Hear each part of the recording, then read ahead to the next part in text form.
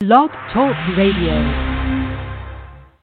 Attention patriots, tired of the tyranny and crime in the sanctuary cities? Flee the city and seek refuge in the American Redoubt. FleeTheCity.com. Move to the freedom of Idaho, Montana, or Wyoming. FleeTheCity.com. FleeTheCity.com.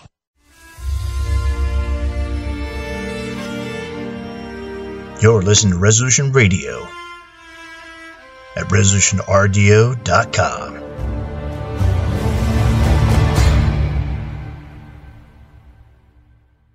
By now you know that wireless technology like cell phones do in fact pose dangers to the health and privacy of everyone. Block-It Pocket's wide range of products are unmatched in providing the protection you deserve. No scare tactics, just common sense. BlockItPocket.com offers quality American-made options to alleviate and eliminate these invisible dangers. Learn more at BlockItPocket.com or call 888-315-9618. BlockItPocket.com, enhancing health and privacy.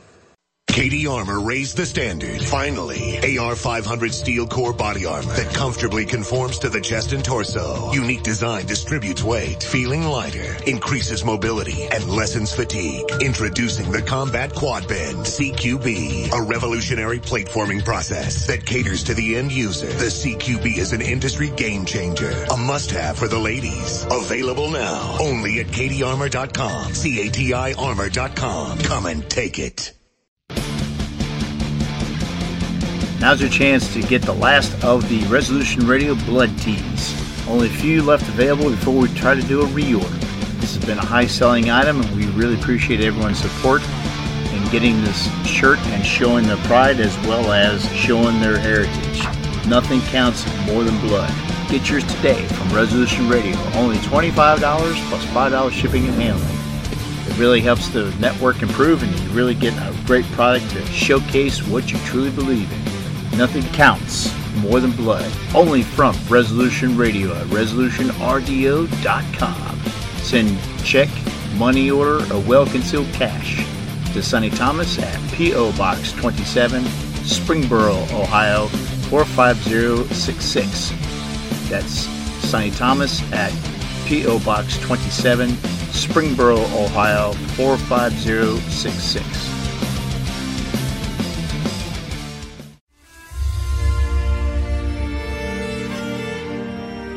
You're listening to Resolution Radio at ResolutionRDO.com.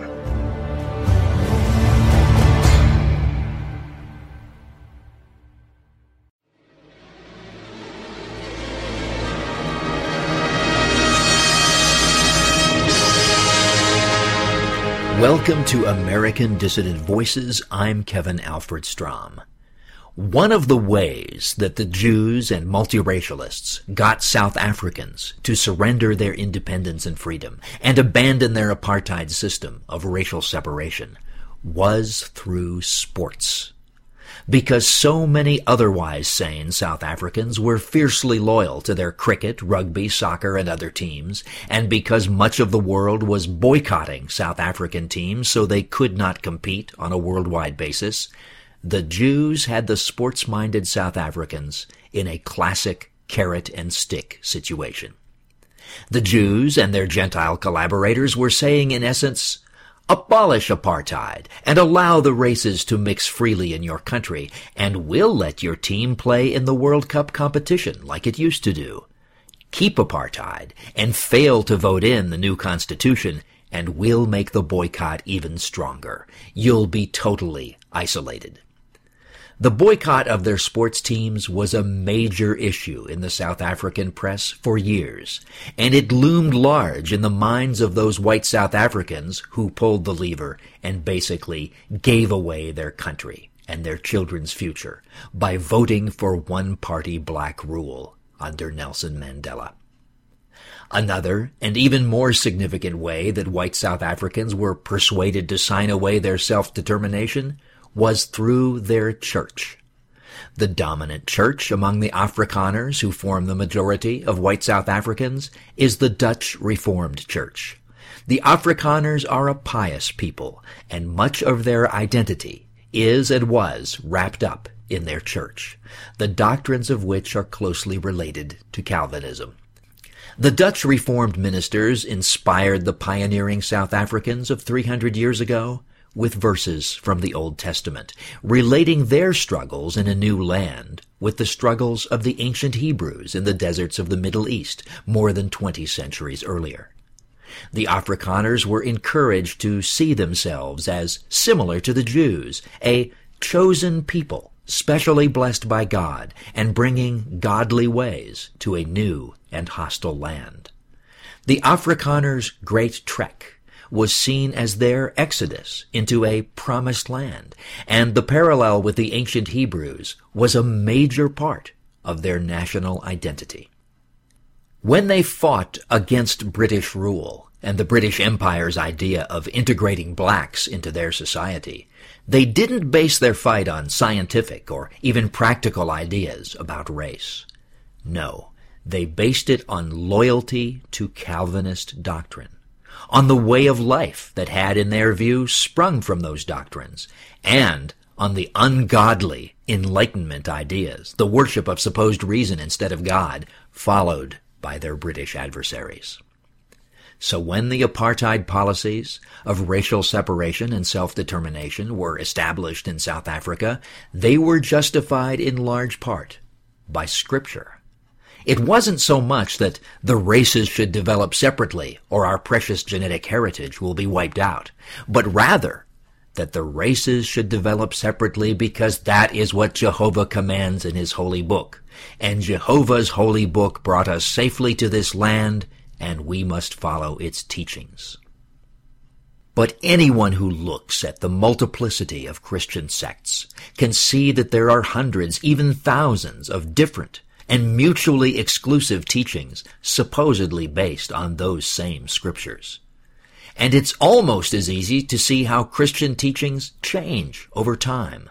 Some of the very same churches that inspired Europeans to fight to keep Islam out of Europe now teach us that we must welcome Islamic invaders.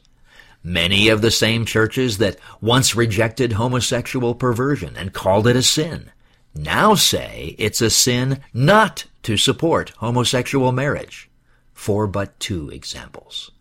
So it's not surprising that after several decades of the world's richest ethnic group working to undermine apartheid, and after getting all the mainline churches in their corner, and even getting the World Council of Churches to kick out the Dutch Reformed Church for its supposed racism, it's not surprising that new clerics eventually came to power in that church. Clerics who suddenly discovered that Jesus and Yahweh actually meant exactly the opposite from what the church had said they meant yesterday. In 1992, 2 years before the referendum on the new constitution, the South African church issued an edict calling apartheid, which the church had been instrumental in creating in 1948, a sin. And since the loyalty of the Afrikaners was more to their church than to their race, since their very identity itself was more bound up in their religion than in their blood, a large number of them voted as their church evidently wanted them to vote, and so the whites handed over total power to the black communists of the ANC. There were other factors, too, including the total corruption of the major white political party in South Africa, the National Party, but these 2 examples are enough to illustrate my point. The South African people's loyalty to their sports teams and their loyalty to their church were enough to tip the scales in favor of political and racial suicide in that sad country. And sad it is, too. Since the imposition of black rule in South Africa, the country has rapidly descended into chaos, filth, disease, madness, tyranny, and genocide. South Africa is the AIDS capital of the world, with over 17% of the adult population being infected. But its then president, Thabo Mbeki, claimed in 2000 that AIDS is not caused by HIV, and hundreds of thousands died as a result. South Africa is the rape capital of the world.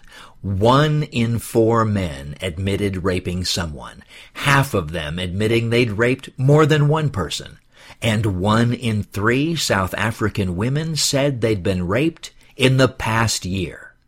And the new South African government turns a blind eye as roving gangs of blacks murder white farmers by the thousands. South Africa, under white rule, was a first world nation, outstanding in science, medicine, and technology.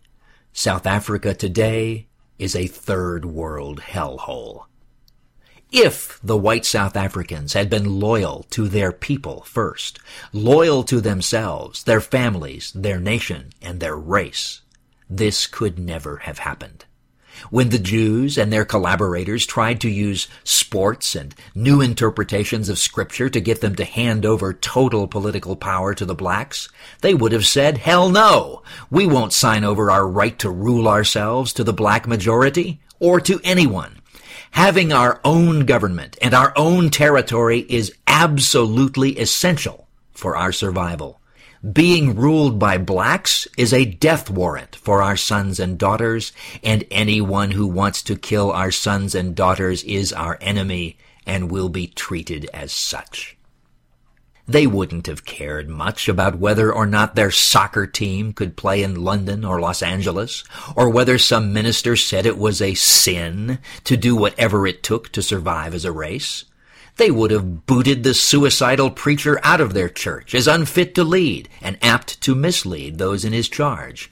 And they would have laughed in the face of anyone who tried to use a sports boycott to get them to commit national suicide. They would have just organized their own championship games and kept on developing advanced weapons systems just in case the group behind the boycotters decided to attack them when the boycotts didn't work. That's what a sane people, with their natural, healthy loyalties intact, would have done. But it's not what the white people of South Africa actually did. For the honor and glory of their cricket team, and because someone wearing a clerical collar told them so, they gave up the political power they absolutely needed for survival and condemned their children to murder, rape, disease, and life as a hated and dwindling minority. Now, it's easy to dismiss people who would trade their freedom for their sports team's success. But don't we white Americans display the same kind of misguided loyalty? Haven't millions of us given our loyalty to a sports team? Don't we put the team's symbols on our cars, on our clothing, sometimes even on our homes themselves to show our loyalty? Don't we spend many days every year watching the games? Don't we rearrange our lives so we don't miss the playoffs or the big game? Isn't this almost as much loyalty as we show to our own family members? And we do this even though we know that our home team is nothing but a corporation with hired gun players who have no connection with our hometown, even though we know that these hired guns are often blacks or other non-whites whose degenerate lifestyle often includes sexual defilement of white women. What a disgusting display. We humans are social creatures. We naturally crave belonging to a group, and our healthy instinct is to give our loyalty to that group. That group would naturally be our tribe, our race, our nation. But we have been raised wrong. We have been misled into transferring our loyalty to an artificial creation, like a sports franchise. And you'd better believe that the integration of sports wasn't so much about supposed fairness as it was about transferring our home team loyalty to a gang of non-whites. If you and your family always loved the Steelers or whatever, then if you wanted to keep up that traditional loyalty, you had to love the Africans, who comprised a large part of the team now too. That's what it was all about, and it worked on us just like it worked on the South Africans. The only difference is that we had a white majority in America back then, so civil rights and multiracial democracy have been slower in bringing America to the third world level than they have in South Africa. But the same tribe that pushed integration and civil rights was busy opening the borders, and now they've managed to darken America to the point that a majority of births in this country are non-white now. It won't be long, just 1 or 2 generations perhaps, and America will be South Africa writ large. We've even allowed the culture destroyers to redefine our nation, so its new meaning has nothing to do with race or kinship, and in fact stands opposed to racial integrity and love of one's own. Loyalty to what America has become is for all practical purposes disloyalty to your own people.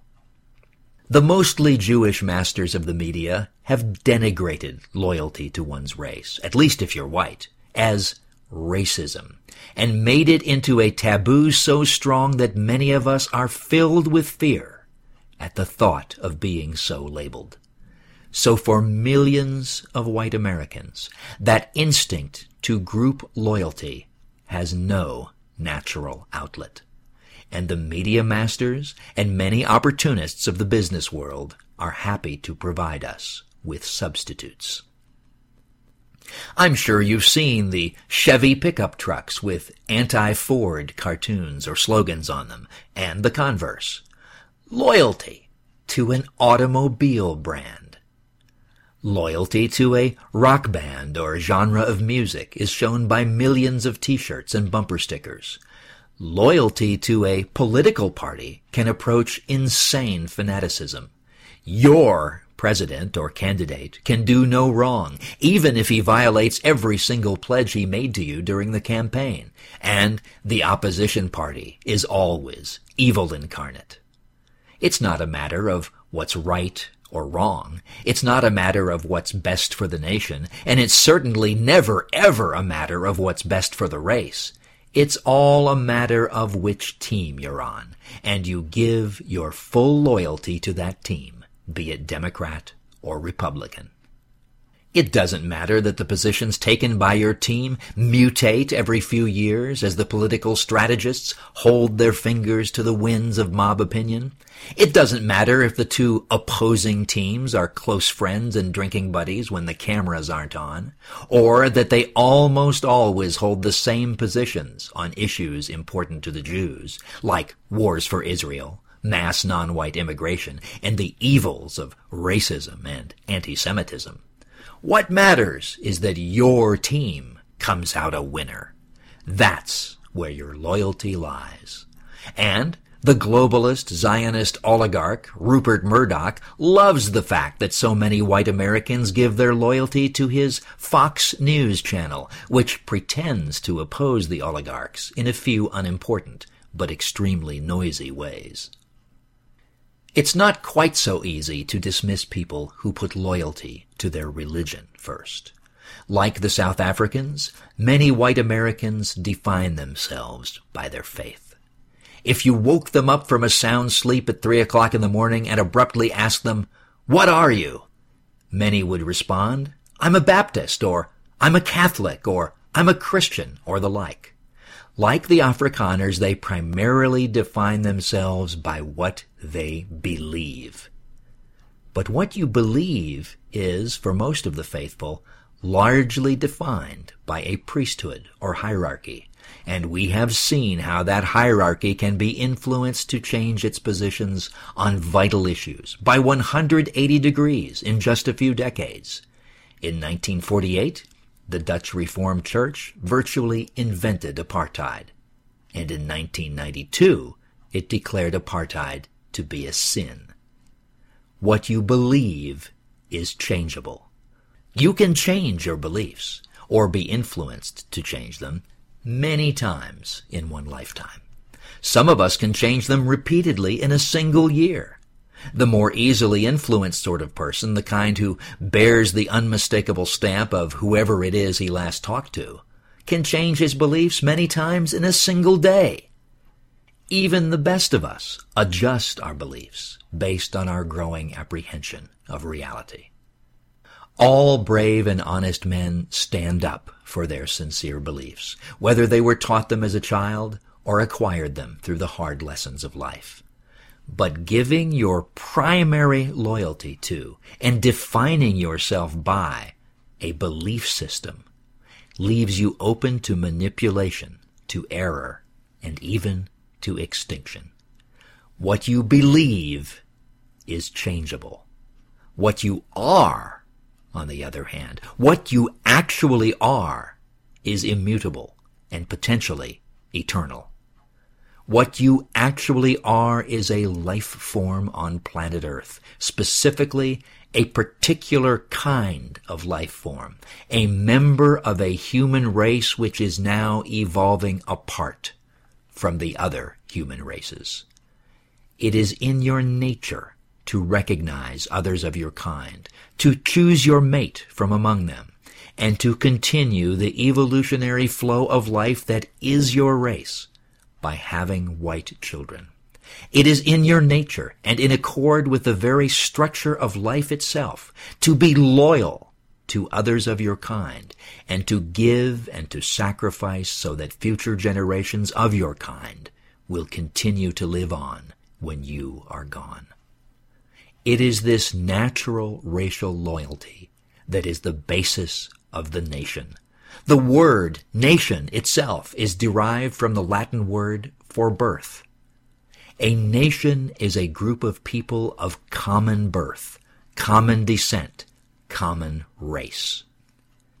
Rightly understood, the nation is a subset of the race, and by definition must be comprised of one race and one race only. The word patriotism has its root in common with the Latin word for father. To be a patriot is to fight for your fatherland, for your kin who share the same ancestry as you. To be a patriot is to be loyal to your race and nation. That kind of loyalty is natural. If we intend to survive, that kind of loyalty must come before any other loyalty. It is essential. We must have it, or we are done for. If we put loyalty to our political party higher in our scale of values than loyalty to our race, we can be manipulated into a situation where one or the other must be sacrificed, and we will let our race die so we can win the next election.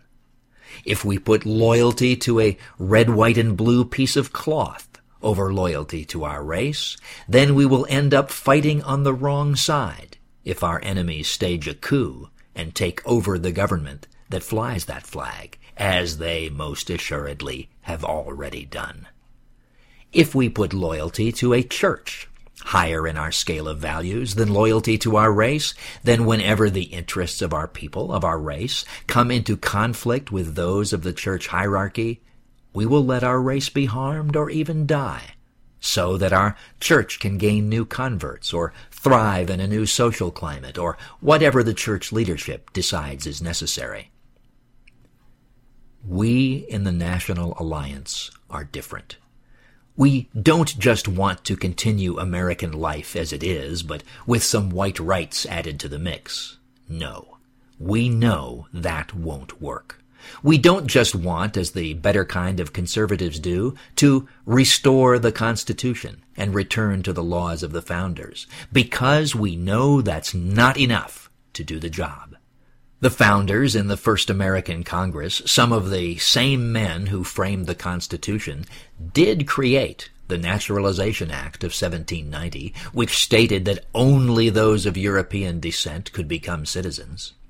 That act, and the innumerable laws of the various states banning racial mixture and the like, and the voluminous correspondence of the men who wrote those laws, and the membership of many of them in the American Colonization Society, the purpose of which was to repatriate blacks to the continent of Africa, show beyond any doubt that the founders intended for America to be a white nation. But all of those good intentions and all of those laws were not enough to prevent the subversion of our republic and its conversion into a multiracial democracy. The National Alliance stands for a new society, organized on the basis of racial loyalty as its first and unchangeable value. A new constitution with the eternal racial integrity and racial progress of our people as its very reason for being. A new educational system which has the encouragement and augmentation of the natural racial loyalty of our young people as its first principle. A new government which is comprised of and answerable to our people alone, and a large self-sustaining territory exclusively for our people and for no one else. Without these basic requirements, we are doomed as a race and nation. They are non-negotiable, and they are non-negotiable because they are essential. If you agree that we must stand together, no matter what the odds, to achieve our goal of a new white nation, to let nothing stand in our way or discourage us, and to give our highest loyalty to our race and our new nation in the making, then I ask you to join your efforts to ours today.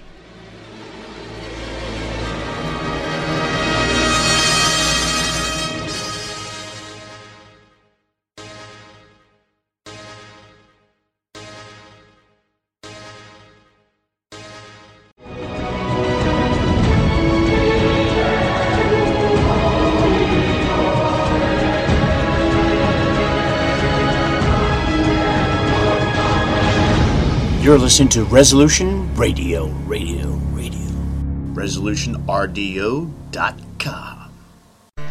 Thanks for listening to Project Schoolyard Volume 2. For more information about the project, as well as lyrics to the songs on this CD, please visit www.tightrope.cc. You can also find jokes, news articles, a photo gallery, free CD downloads, and a secure online shopping cart. We carry a full line of flags, t-shirts, CDs, books, stickers, and other products of interest to racially conscious white people. Please visit www.tightrope.cc.